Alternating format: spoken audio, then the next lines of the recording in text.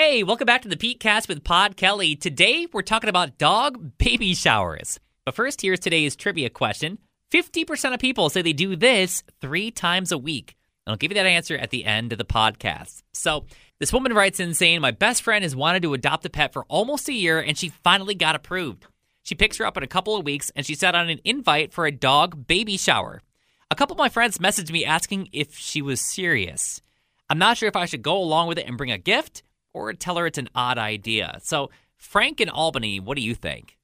She's got to be honest with her. Say it's a bad idea. Who has a dog baby shower?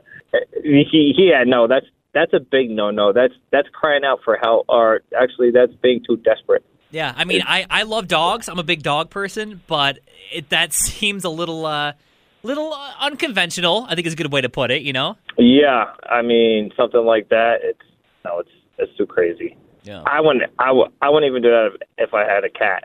Sandy in Schenectady, do you think it's a good idea? I think it's really odd.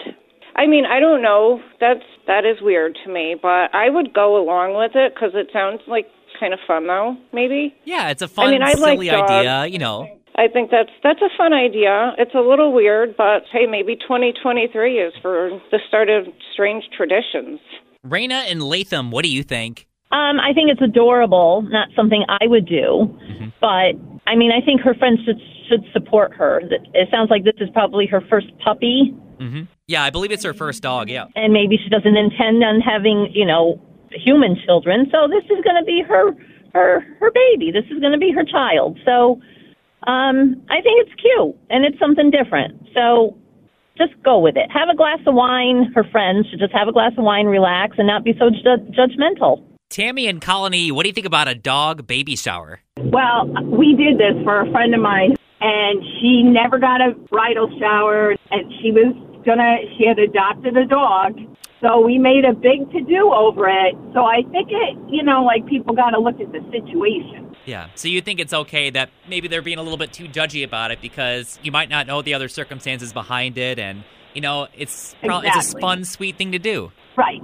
Yeah. And they may never have children or never plan on getting married, but they may never have that, so why not? Samantha and Troy, what do you think? I think it's an awesome idea because it's going to, you said she doesn't have any kids, right? Yep, she has no kids, and this is her first dog. Exactly, and like someone else said, it's going to be definitely a lot cheaper than a baby shower because all you got to do is buy toys. Yep. I think it is awesome, and if it makes her happy, why not? There's nothing strange about it, nothing weird about it. People do dog birthdays, come on. They have dog cakes and birthday hats and stuff like that, so I think that would be a pretty cool idea. So what do you think about the idea of a dog baby shower? Let me know what you're thinking about on socials at On Air Pete. And get back to today's trivia question. 50% of people say they do this 3 times a week. Go out to dinner? Oh, that's a good one. No, it is not go out to dinner. Get gas for their vehicle. No, it is not get gas. Washing dishes?